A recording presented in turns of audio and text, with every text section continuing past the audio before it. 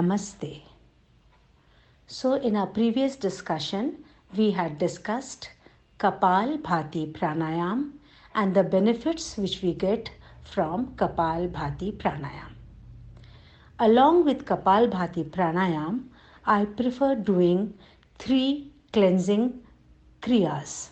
To name them, these kriyas are Agnisar Kriya, Nauli Kriya and Mahabandh. We will discuss each of them one by one. First, Agnisar Kriya. Agni is a Sanskrit word. Agni means fire. According to Ayurveda, by doing this Kriya, we increase the fire or efficiency of the stomach. So what is the technique? Sit in pranayam position, that is Sukhasana or even Vajrasana. Vajrasana is made by flexing the knees backwards and sitting on the calf muscles, that is on the legs. Agnisar can even be performed standing. Stand with your feet about 2 feet apart and bend forward a little to place hands on the thighs just above the knees. Either of the two positions, that is sitting or standing, is good. Since I do it in continuation with Kapalbhati Pranayam, I prefer sitting in Sukhasana during these kriyas. Now take 1 or 2 slow deep breath and steady yourself. Then take a deep inspiration and exhale with some force rapidly and completely and stop breathing. Only residual volume of air is left in your lungs. Now start moving the abdomen in a churning movement from below upwards. That is, a vertical churning movement of the stomach, of the abdomen is done. Below upward rotation. You may be able to do it initially only 3 to 5 times. But later on, you may be able to do it 35 to 40 times before you can no longer hold your breath. So, after you are not able to hold your breath, just inhale. Take few slow breath and repeat Agnisar Kriya again.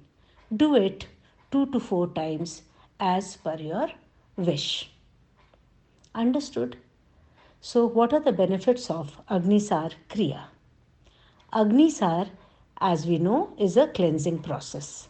It helps to remove toxins and waste products from our body. Intestines are stimulated, constipation is relieved, digestion is improved, excessive flatulence is cured, it reduces abdominal fat, tones up the abdominal muscles, and makes the digestive system more efficient. Next we come to Nauli Kriya. Now what is the technique for Nauli Kriya?